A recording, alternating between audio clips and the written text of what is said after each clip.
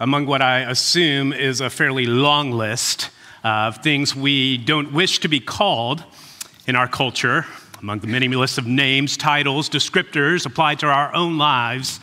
I think this is an important one, the term, the descriptor, the title of hypocrite.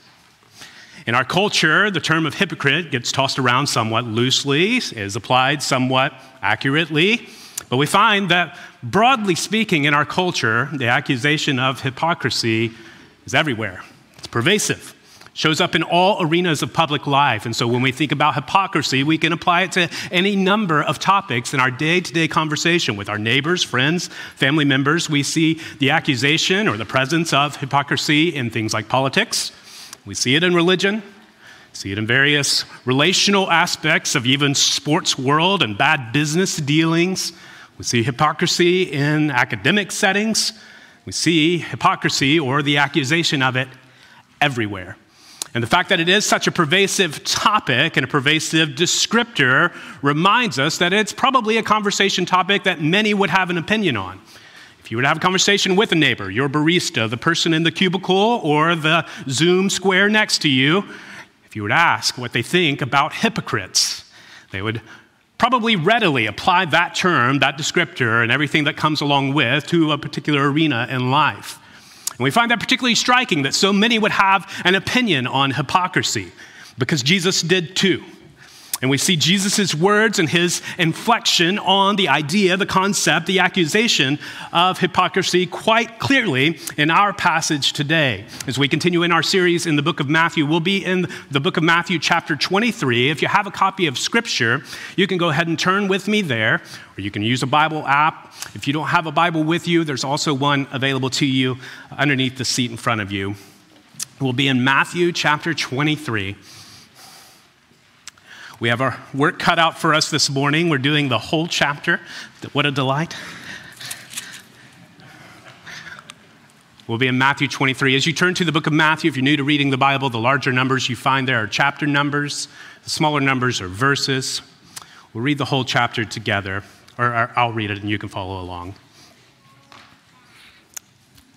So follow along silently as I read Matthew 23 aloud. Then Jesus said to the crowds and to his disciples, "The scribes and the Pharisees sit on Moses' seat, so do and observe whatever they tell you. But not the works they do, for they preach but do not practice. They tie up heavy burdens, hard to bear, and lay them on people's shoulders, but they themselves are not willing to move them with their finger. They do all their deeds to be seen by others, for they make their phylacteries broad and their fringes long, and they love the place of honor at feasts and the best seats in the synagogues, and greetings in the marketplaces, and being called rabbi by others. But you are not to be called rabbi, for you have one teacher, and you are all brothers. And call no man your father on earth, for you have one Father who is in heaven. Neither be called instructors, for you have one instructor, the Christ. The greatest among you shall be your servant. Whoever exalts himself will be humbled, and whoever humbles himself will be exalted. But woe to you, scribes and Pharisees, hypocrites, for you shut the kingdom of heaven in people's faces, for you neither enter yourselves nor allow those who would enter to go in. Woe to you, scribes and Pharisees, hypocrites, for you travel across sea and land to make a single proselyte. And when he becomes a proselyte, you make him twice as much a child of hell as yourselves. Woe to you, blind guides, who say, if anyone swears by the temple, it is nothing, but if anyone swears by the gold of the temple, he is bound by his oath. You blind fools, for which is greater, the gold or the temple that has made the gold sacred? And you say, if anyone swears by the altar, it is nothing, but if anyone swears by the gift that is on the altar, he is bound by his oath. You blind men, for which is greater, the gift or the altar that makes the gift sacred? So whoever swears by the altar swears by it and everything on it. And whoever swears by the temple swears by it and by him who dwells in it. And whoever swears by heaven swears by the throne of God and by him who sits upon it. Woe to you, scribes and Pharisees, hypocrites, for you tithe mint and dill and cumin and have neglected the weightier matters of the law, justice, and mercy, and faithfulness. These you ought to have done without neglecting the others. You blind guides, straining out a gnat and swallowing a camel. Woe to you, scribes and Pharisees, hypocrites, for you clean the outside of the cup and the plate, but inside they are full of greed and self-indulgence. You blind Pharisee, first clean the inside of the cup and the plate, that the outside also may be clean. Woe to you, scribes and Pharisees, hypocrites, for you are like whitewashed tombs, which outwardly appear beautiful, but within are full of dead people's bones and all uncleanness. So you also outwardly appear righteous to others, but within you are full of hypocrisy and lawlessness. And woe to you, scribes and Pharisees, hypocrites, for you build the tombs of the prophets and decorate the monuments of the righteous, saying, if we had lived in the days of our fathers, we would not have taken part with them in the shedding of blood of the prophets. Thus you witness against yourselves that you are sons of those who murdered the prophets. Fill up then the measure of your fathers. You serpents, you brood of vipers, how are you to escape being sentenced to hell? Therefore I send you prophets and wise men and scribes, some of whom you will kill and crucify, and some you will flog in your synagogues and persecute from town to town, so that on you may come all the righteous blood shed on earth, from the blood of the righteous Abel to the blood of Zechariah, the son of Berechiah, whom you murdered between the sanctuary and the altar. Truly I say to you, all these things will come upon this generation. 37, O Jerusalem, Jerusalem, the city that kills the prophets and the stones those who are sent to it.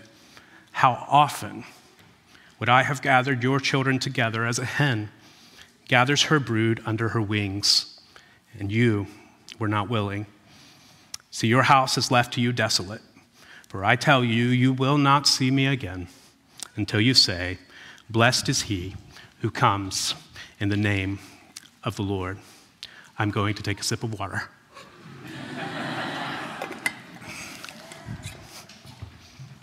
We'll see in our passage today, this chapter, Matthew 23, this emphasis that we are to humble ourselves before the Lord as we seek to live consistent with our confession. That we're to humble ourselves before the Lord as we seek to live consistent with our confession. We're going to work through the chapter here, chapter 23, in 3 parts. First, we'll see a summary of sinful tendencies. We'll see a summary of sinful tendencies in verses 1 through 12. Second, we'll see that Jesus provides specific examples of those sinful tendencies. He provides specific examples of those sinful tendencies. We'll see that in verses 13 through 34. And lastly, we'll see the depth of Jesus' care, and we'll see the cost of rejection. The depth of Jesus' care and the cost of rejection. So first, what is the summary of sinful tendencies that we see in this chapter where Jesus is addressing this group of people? And as we think of these sinful tendencies, we ought to remember that the Pharisees, along with the Sadducees, and this broader category of people in the passage referred to here as the scribes, are among the groups of people that Jesus most often addresses. We see instance after instance of Jesus addressing these types of people. They're all considered religious leaders among the Jewish people, and they have distinct features and habits that Jesus frequently cites in his teaching. And in addition, Jesus' teaching concerning these groups is almost exclusively, every time we see it, in the form of a rebuke or a correction, something that they've done wrong or partially wrong that needs to be tweaked. Michael Reeves at Union Theological School in the UK has published a helpful little book called Evangelical Pharisees that pairs sort of this Pharisaical way of living with modern iterations of it. And I can talk to you more about that book, but if you're interested, pursue that route.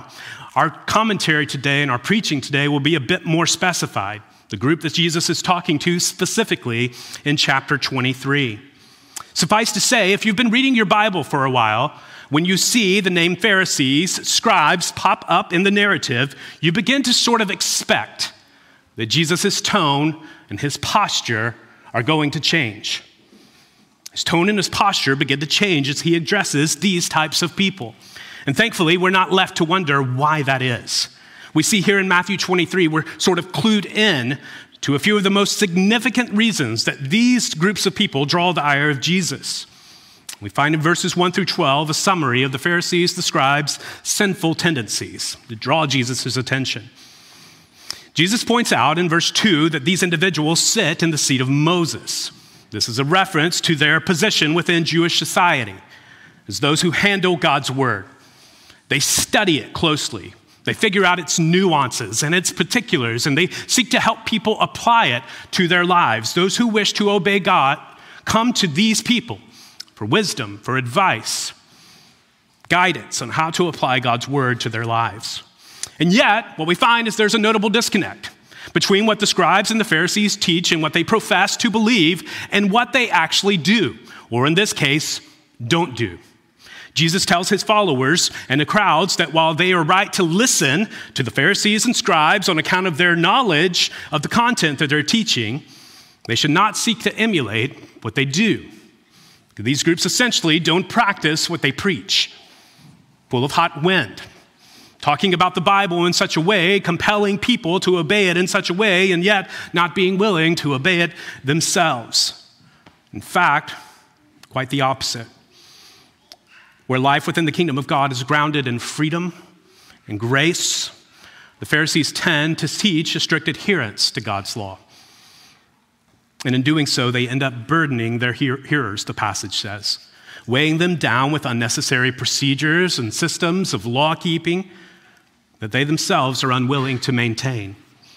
In addition, we find here in Jesus' teaching that the Pharisees enjoy the limelight. Verse 5, they do their deeds to be seen by others. They enjoy the limelight, being out in front.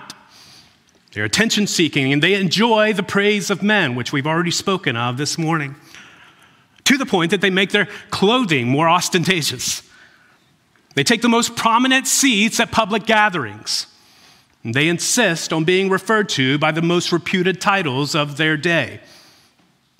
You're like, I know these people. No, just kidding. All this, Jesus says, is antithetical to the faith that they profess to have, to the word of God that they profess to teach, that this is disconnected. Life within the kingdom of God is altogether different. We find again here Jesus' reference to the upside-down nature of life within the kingdom of God. For those who truly believe, life is not about jockeying for a position, trying to be in the best seat or the best place or to gain attention everywhere one goes. For those who truly believe, titles ought not matter much at all. Look with me at verses 8 through 10.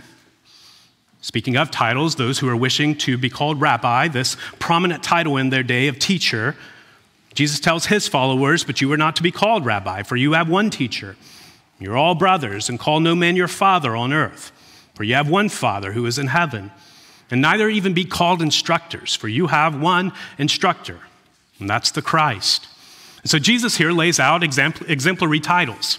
He talks in three categories here. This title rabbi that the Pharisees so wish to have applied to themselves, this indication that they handle and know the word well, that they're the ones with authority to apply it and help others apply it to their lives. This title of rabbi that they so covet, Jesus instructs his followers and the crowds gathered here, you are not to take that title. Instead, you have one teacher, referring to himself, and he points to equality underneath the authority and the teaching of Jesus. You're all brothers, he says. That title is reserved for one. When he speaks of not being called father here on earth, he doesn't have in mind in a familiar setting, so he's not talking about father of a family, but father as a title of recognition and culture, this high-standing position. You ought not desire the high-standing title, but rather think more of your Father who is in heaven. And as far as instructor goes, the attention, the desire you have to be acknowledged for your ability to instruct in this way, all falls over on to Christ. You have one teacher. And underneath the authority of God is this equality that Jesus points to. Underneath the authority of God, and according to the real aim of Jesus' teaching, the kind of pride-filled hierarchy that the Pharisees are seeking to instill and maintain is non-existent. Within the family of God, certainly we have structures, and we have structures of authority within the church, and those are all played out in the New Testament, but all told, ultimately, all, even within the structures of the church, all are underneath the authority of Christ. This is how we operate. So life within the kingdom then is upside down, such that what you would expect to find in culture at large, in other outposts and institutions, what you would expect to find in terms of reverence and recognition is reversed. The greatest among you, Jesus says at the end of that section, is actually the one who has come to serve. It is the one who humbles himself who will ultimately be exalted. And in fact, if you attempt to exalt yourself in that moment, you'll be humbled. Everything is reversed. And this is a blessed reminder for us, even this morning on a rainy Sunday, a blessed reminder that strength and sustenance is given to us not for status, but for service. That if we find ourselves strengthened in one day, sustained for another day to live life in the sight of God, that strength and that sustenance is given for service and not jockeying for status.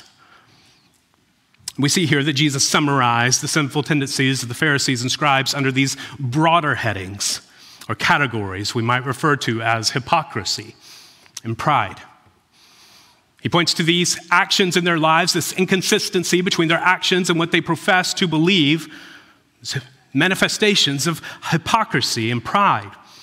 They do not live in accordance with what they profess to believe, and they seek to exalt themselves as exemplary in law-keeping and in properly understanding God's word and his ways, positioning themselves to receive all the social recognition that comes with.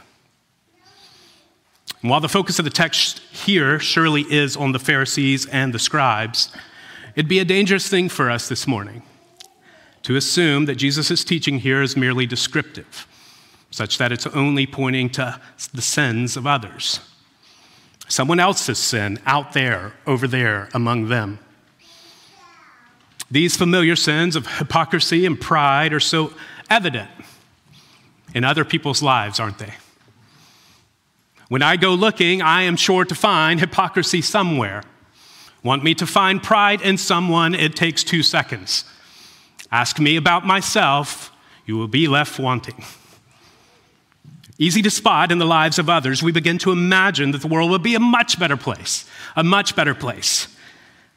if others began to think like we did, act like we did, agree with what we said. And yet, the question is it possible for us to be too optimistic, perhaps too unwitting at times concerning our own inconsistencies between what we profess to believe and how we live? Is it possible that we look over the fact that there are glaring inconsistencies in our own lives? Are we unwilling to admit our own proclivities toward pride and boasting? You see, the grief, the sadness, the disdain we feel rise to the surface when we spy out hypocrisy or pride in someone else ought also to be for us an invitation. When we feel that creep up in us and spy out hypocrisy in another, it ought to be for us an invitation to ask of ourselves, where in my own life does the same tendency toward the same type of sin lurk? Is that present in my life? If we decry hypocrisy in our culture, if we spy it out among our neighbors, our friends, our family members, ought we not engage in the messy work of addressing it in our midst, both as a body and as individuals, as those who trust Christ? We have ample resources to do so. All that we need to peel back from the craziness, the busyness of life and ask ourselves, where am I really? Does my life match up to this confession I make, these beliefs that I claim to hold? Is there consistency there?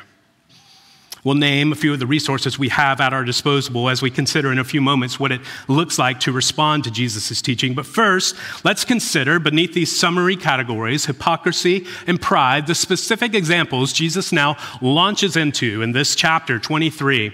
These specific examples of how these sins of pride and hypocrisy are demonstrated now in the lives of the scribes and the Pharisees. verses 13 through 15. And a reminder here, there is a ton of cultural background here tied to each one of these woes that Jesus pronounces. And I am more than willing to have a conversation at the back, but for the sake of time, I won't subject you to every nook and cranny of what Jesus is after here. And so we'll try to sum it up as best we can. As we look at 13 through 15, Jesus is pointing to the fact that under the guise of welcoming others into the kingdom of God. So this is the MO of the Pharisees, that they are welcoming others into obeying God. So under the guise of welcoming others into following God, the scribes and the Pharisees are actually working against that very goal, effectively barring people from entry into the kingdom. And this is on account of their burdensome requirements, all that they add to the gospel, all the law keeping and the minutia of the law and the rule keeping that they're adding to the message of freedom and grace that defines the gospel. This is what's prohibiting people from entering the kingdom. Alongside, if the people were to look at the lives of the Pharisees and scribes and say, yeah, I think I want what they're saying, let me now emulate what they're doing, they would be left wanting. The Pharisees and the scribes live inconsistently with what they profess to believe. And so even if someone wanted to follow them, they're left wanting, with nowhere to go. Jesus says in the passage here that this is a grave situation. He says in 15, woe to you scribes and Pharisees, hypocrites, for you travel across sea and land to make a single proselyte. And when he becomes a proselyte, you make him twice as much a child of hell as yourselves. And what Jesus is after here is affirming you have all the right impulses of someone who wishes to evangelize and share the good news and share the message. You're crossing sea and land to go and do so. And yet when you think you make a convert, you're converting them to all the wrong things. They're seeking to follow your way of life and they're led astray. And you bring them down with you.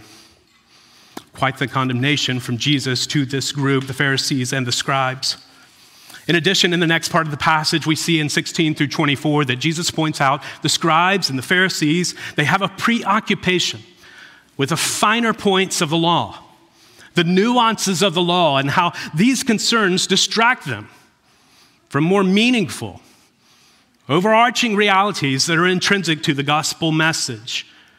In verses 16 through 22, Jesus points out that they are concerned with the right way to articulate or phrase an oath.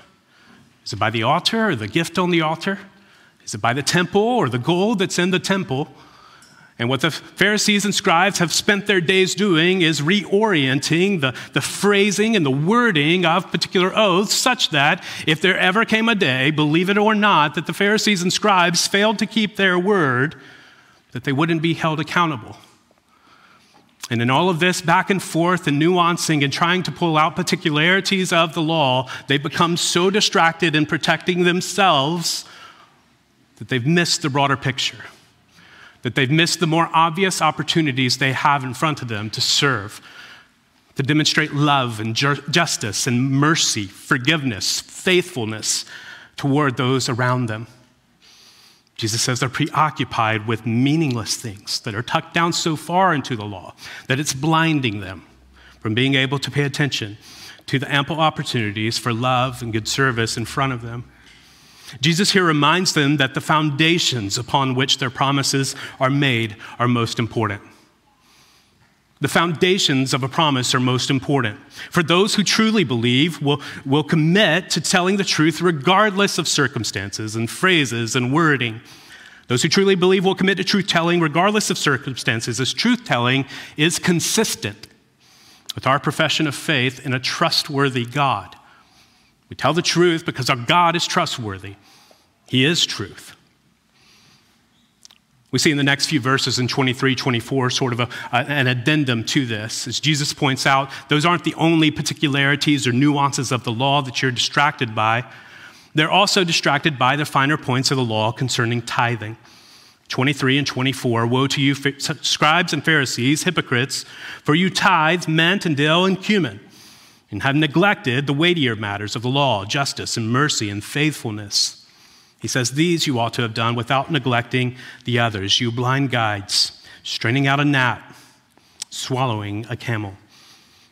Beyond pure financial resources and obeying the rule to tithe or give a tenth of their financial resources, the scribes and Pharisees make it well known that not only are they giving a tenth of those things and pure financial resources, but they're giving a tenth of even their herbs. That's how far we're taking this. They're giving a tenth of even their herbs as well. And all this while, Jesus says they're neglecting the purer, the plainer, the more simple, the more accessible opportunities for obedience that are in front of them. Jesus says this is tantamount to straining out a gnat or paying too close attention to small, relatively insignificant matters. I'm going to strain the gnat out of whatever I'm taking in. These pet issues. He says while they're preoccupied with these pet issues, they're swallowing a camel or ignoring more obvious in-your-face matters, such as these opportunities to minister to others. We might ask, how frequently do we hold, or do we similarly hold a particular opinion or a preference up, defending it at the cost of demonstrating grace and mercy to those around us? How often do we drag our own contentious opinion into a conversation or an opportunity and hold it as the barrier that keeps us from loving someone well? What stands in the way today of you following the more simple commands of Jesus?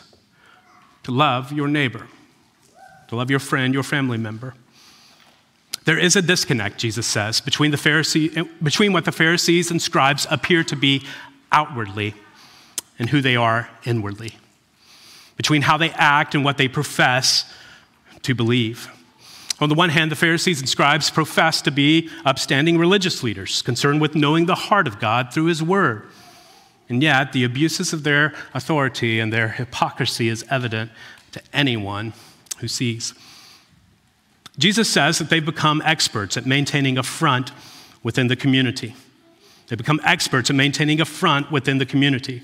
25, woe to you, scribes and Pharisees, hypocrites, for you clean the outside of the cup and the plate, but inside they are full of greed and self-indulgence. You blind Pharisee, first clean the inside of the cup and the plate, that the outside may also be clean. They've cleaned the outside of the cup, presented themselves well, held it all together for a moment, knew exactly what to say, put on the right airs, enough to get the repute and the reputation that they wanted from their peers. And in a moment, as Jesus begins to speak, all of it comes crashing down. Inwardly, their lives are marked by this greed, this self-righteousness. He goes on to say in the next part of the passage in 27 that they are like whitewashed tombs. This reference we have of the regular practice of bleaching tombs in the first century to improve their outward appearance when everyone passing by well knows that within the tomb are still bones, decay, uncleanness, the word says, rot. And so too for those who seek to maintain purely a sterling outward appearance while foregoing attention to what is happening inwardly. The instruction here from Jesus is to not be so preoccupied, to not only give attention to our outward selves, but to peel back and pay attention to what's going on inwardly. To give ample attention to what is going on inwardly. Perhaps today for you, the reminder that appearance and reputation are not worth allowing the condition of your soul to lapse is what's needed. Perhaps that's what you're in the room for this morning. Is that reminder that maintaining a right appearance, an upstanding appearance before others in all realms of life is not worth letting your soul go to waste. That given the option of being well thought of by outsiders, while we languish inwardly, or giving attention to our spiritual health while being set back a few notches socially, we'll take the latter. We'll take the time needed to diagnose and look at ourselves inwardly. Diagnose ourselves spiritually, with the help of God's Spirit and His Word. We'll choose the latter, and God helping us, we'll embrace the love and the grace of God demonstrated in our lives through Christ. And in so doing, we'll feel the freedom to confess where we're tempted toward pride, or to live in contrast with what it is we profess to believe. You see, the act of confession, the act of repentance and turning from our sin cures 1,000 ills. As we think of our own spiritual condition and as we consider our witness to a watching world, these things become increasingly important. Perhaps you're here today, and this has long been the major critique or criticism you've had of environments, settings, groups of people like this one.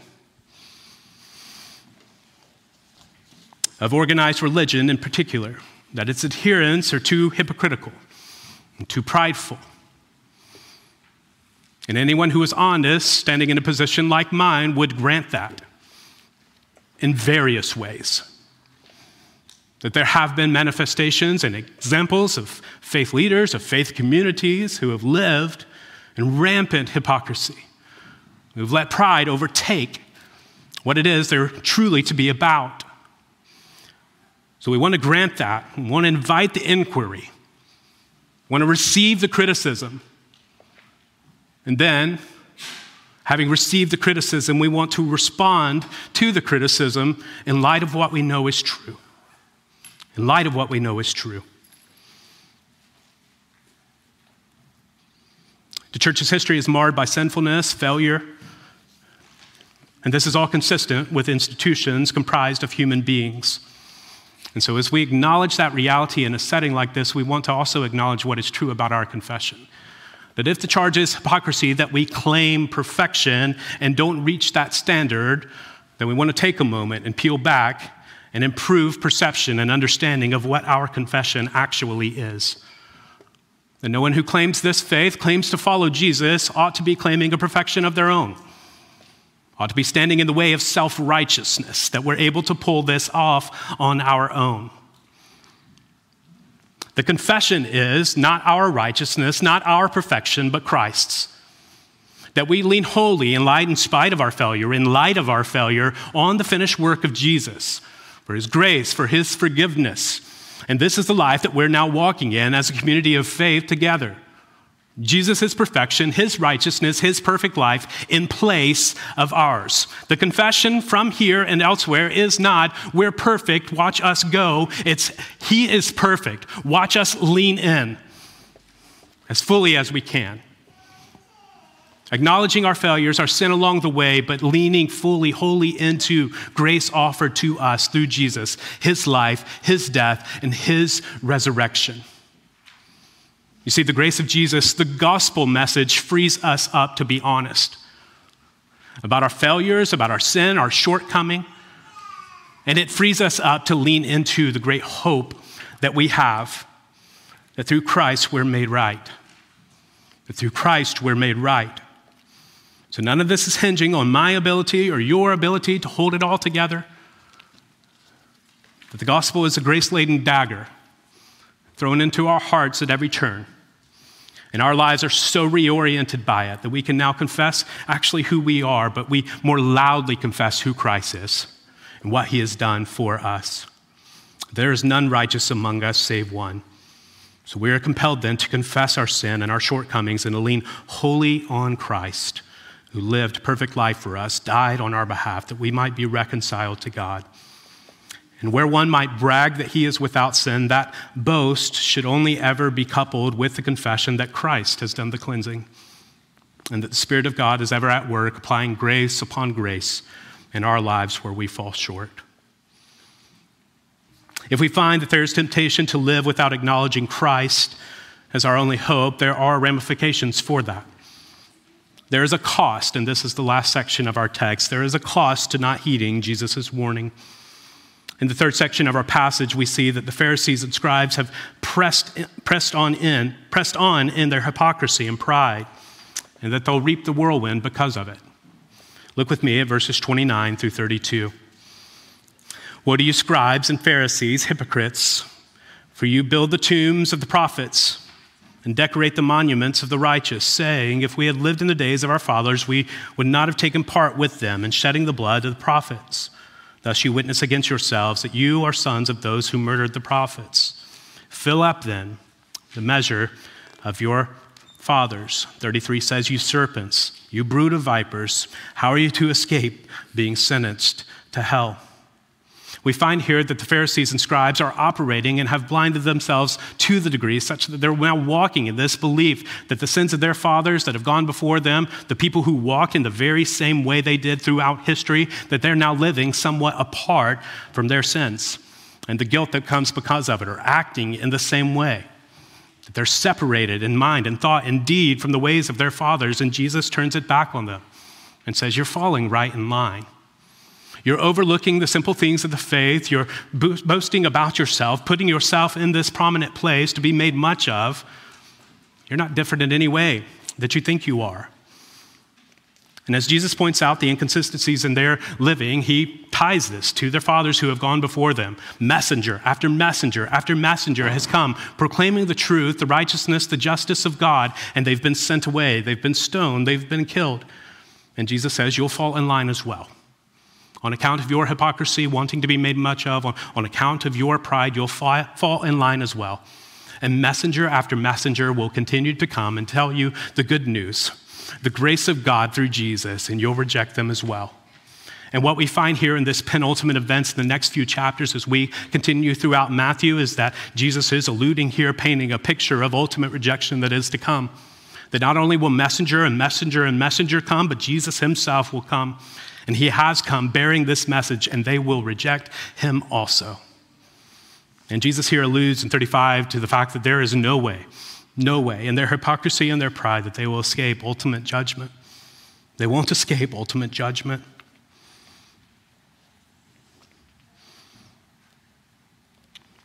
Jesus says, I will send prophet after prophet. I will send scribe after scribe. I will send myself. You'll continue to persecute, you'll continue to flog, you'll continue to put away and put off the very thing that is saving you.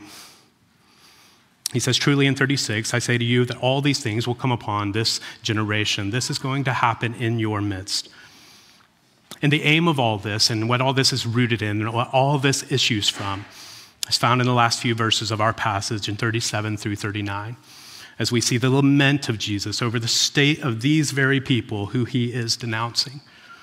And so what we ought to take notice of as we read 37 through 39 is that Jesus' condemnation of hypocrisy in these people's lives and pride in these people's lives is not separated or detached in any way from his care or love for them. It actually is the most loving thing that he can do. And this is how the word phrases that, 37, O Jerusalem, Jerusalem, the city that kills the prophets, stone those who are sent to it. How often, listen to him, how often would I have gathered you, your children, together, as a hen gathers her brood under her wings, and you were not willing. Time after time after time, you had opportunity to receive the grace, the goodness of this message, and you were not willing. On account of this, in 38, he says, see now, your house has left you desolate. For I tell you, you will not see me again until you say, blessed is he who comes in the name of the Lord. In other words, you will not see me again until I come in the day of judgment. And that's where business will be handled in this regard. There's a cost associated with the rejection of Jesus. A cost, a heavy cost. And yet, what we see bound up in Jesus' message of condemnation is his love. And his mercy, his offer of grace. Oh, how I would have gathered you under my wings, cared for you, nurtured you, restored you, set you upright and on your way, and yet you refused. Throughout the passage, we see that the Pharisees make the perpetual mistake, as Michael Reeves puts it, of seeing God's word as an end unto itself. As an end unto itself. If we can grasp the letter of the law here and get every nuance and every specific just right, understand the ins and outs of God's decrees to the nth degree, then and only then can we and others live rightly. A good impulse is tweaked several degrees too far. Mental assent to God's word that is detached from transformation in your and my life, of our whole person, our minds, our hearts, our desires, our passion, just pure mental assent will not be enough. Seeing rightly, then, we find that God's word is actually a means of getting to know God himself. And this is what the Pharisees, the scribes, and all of their study and all their poring over the words of Scripture are missing. is this connection with God himself. So rather than allowing sort of legalism or strict adherence to the law to cloud our view, or allowing a pure view of grace to keep us untethered from the commands of Scripture totally, we find that the Scriptures actually search our hearts. They shed light on our sin. They reveal to us the way of repentance and the way to everlasting life through faith and belief in Jesus. In a very real way, as we learn from the Pharisees and the scribes and Jesus' discussion with them, in a very real way, this is all about pursuing depth, where many are content to skate along the surface. In settings such as this, we can acknowledge the social aspects of this, that we'll get to see one another, we'll get to catch up on life and all manner of things, and we'll even do that in just a few moments. In just a few moments, you'll be holding coffee, I'll be holding a pastry, we'll be talking about the rain. There's a social aspect to it, right? And we can acknowledge that in a place like this. On the surface, there is. And yet, one layer deeper, just one layer deeper, there's a rich spiritual reality undergirding our fellowship here, our communing with one another. A work that the Spirit is doing in knitting our hearts and lives together, bound together by the common thread of the gospel. And so too it is with God's word. There on the surface, everything we've come to know about reading the Bible, like the Pharisees, the scribes, and studying the Bible. For you and I, it's elbows propped up, chin on our hands, poring over something we don't quite understand, but we wish we could, and so we seek, and we just pour in and press in. Everything we have come to know about reading the Bible is true. There is a surface-level approach, and yet, one layer deeper, there's an abiding spiritual reality when you pick up this book, an abiding spiritual reality that the Spirit is at work. When we take these words in and our lives are being transformed through the reading of it, it's what most encourages consistency between our profession and our daily lives. When I tell you from the outset that consistency between what we profess to believe and what we actually do is the goal, the Word of God is what most encourages that. And alongside, we're enveloped into a community of faith and empowered by the Holy Spirit, and all of these things coalesce such that our lives begin to match what we say we believe. So as we seek to understand and then apply the Scriptures, we find that on the one hand, we can view the Scriptures as a window. We can view the Scriptures as a window. We can see God through the Scriptures. We learn more about him, about his character, his nature. We learn how he acts and responds. We learn how he loves. We see through the window of Scripture. We see God. And we can see through the window of Scriptures, we can see the life and the context surrounding Jesus' words, even to the Pharisees and scribes today. We can see their world a bit through the Scriptures. We treat it as a window and we see their sins being addressed. And we look through the window of Scripture and we see all of this occurring and all of this going on. And we too can use the Scriptures as a window into our world. And in fact, it's the lens we ought to put on when we're considering things in our world. What does this mean? Well, what does the Word say? Scripture is a window into our world as well. As we seek to make specific application of God's word to modern contexts and situations, we can look at the Scriptures like we do a window into their world, into ours. And yet, on the other hand, and this is where we'll close today, we can approach Scripture, use it, see through it as a window, but we can also look at the Scriptures as we would a mirror.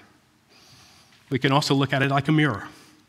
We can pick up God's word, and we can see ourselves in it at various junctures. It's somewhat famously been said that this book is unique, sort of peculiar, that in that as we read it, it's actually reading us, telling us who we are and what we're about and what our lives are to be about. And so as we seek to apply and think about a means of response here to Matthew 23 in our lives, we want to endeavor to do that not only by pointing out, man, those are messed up people. We want to do so not only by using the teaching as a window, observing hypocrisy and pride over there among those people and far away from us, but we might ask the question, what resembles the content of Jesus' teaching in Matthew 23 nearer to home, among us and in my own life? And why would we do that? Why would we ask such a question? The text gives us one prompt. Remember who it is that Jesus is speaking to here in 23. says that Jesus issues all of this teaching concerning the hypocrisy and the pride. All of this teaching is issued now to the crowds gathered, and among them, Jesus' disciples. And so while Jesus is pointing out the sins of those people over there and the sins that are far away, his disciples, those closest to him, those who follow him, are listening in. And the text becomes for us not merely descriptive, but instructive, a kind of warning, a sort of appeal. It becomes a sort of appeal that we avoid the same kinds of duplicitous living that Jesus points out. It's prudent of us to consider how hypocrisy and pride manifest so that we maintain a right understanding of the gospel, and with the Spirit's help, we preserve our witness in this world among those who do not yet follow Christ. And so as we seek to consider what a means of response here, I wanted to put it in 3 categories for us to consider as we take just a moment at the end of service today. In 3 categories that we might see Jesus' teaching, how Jesus' teaching lands in our lives today. And here are the 3 categories. For some in the room today, and this is a reality of it, for some in the room today, Jesus' teaching in Matthew 23 lands as an indictment. It's an indictment of our situation and how we've been living. Some of us are guilty of this, that how I'm living does not accord with what I profess to believe. It's an indictment, and that's how we grapple. And this is true about me in this area of life. Now, how do I approach that? How do I lean in? For others of us, Jesus' teaching maybe is just an indicator. Maybe like that light in your car that you become remarkably proficient at ignoring. That little check engine light that's flashing on your dashboard or just kind of sits there is telling you, is reminding you that something is amiss. And perhaps Jesus' teaching here in Matthew 23 is that for you today. Something is a little off. As I consider the profession of faith I'm making and the faith I proclaim to have and profess to believe, something is a little off in the way I'm living. And so how do I approach this? How do I tackle that? How do I lean in? For all of us, Jesus' teaching is an invitation. As we consider the sin in the lives of others, the hypocrisy that's so rampant, the pride that's so evident, Jesus' teaching here all through 23 is an invitation. It's an invitation to confession and to living freely from underneath the twin burdens of legalistic law-keeping and free, unabashed sin. Jesus' teaching here is a confession to come. If I'm the one who feels indicted by Jesus' teaching on hypocrisy today, there is an invitation for me to come to Christ, for he has sufficiently dealt with that sin and is now compelling me, moving me to confess, to bring me toward others, to take a trusted brother or sister and say, hey, I need to let you know this is going on in my life. Will you help me? Will you help me stay accountable? Can you help bring me along in this season of my life that is far more difficult than others? For the one who has that indicator that there may be something amiss in my life, there is an invitation for you to invite someone else into your life, to lean into the community of faith, to pick up God's word and begin searching your own heart. What is amiss? What is off? What is inconsistent in my confession of faith? And for those who do not yet follow Christ, the passage through and through, every page of Scripture we find, is an invitation for you to get to know God.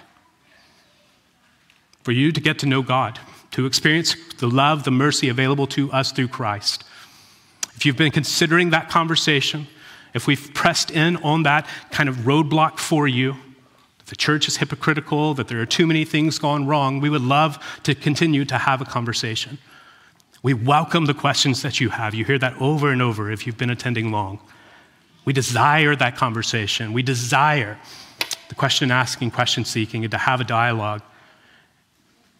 And far above all else, we desire to put the aim of our confession before you, Jesus Christ, the grace, hope, mercy available through his life, his death, and his resurrection.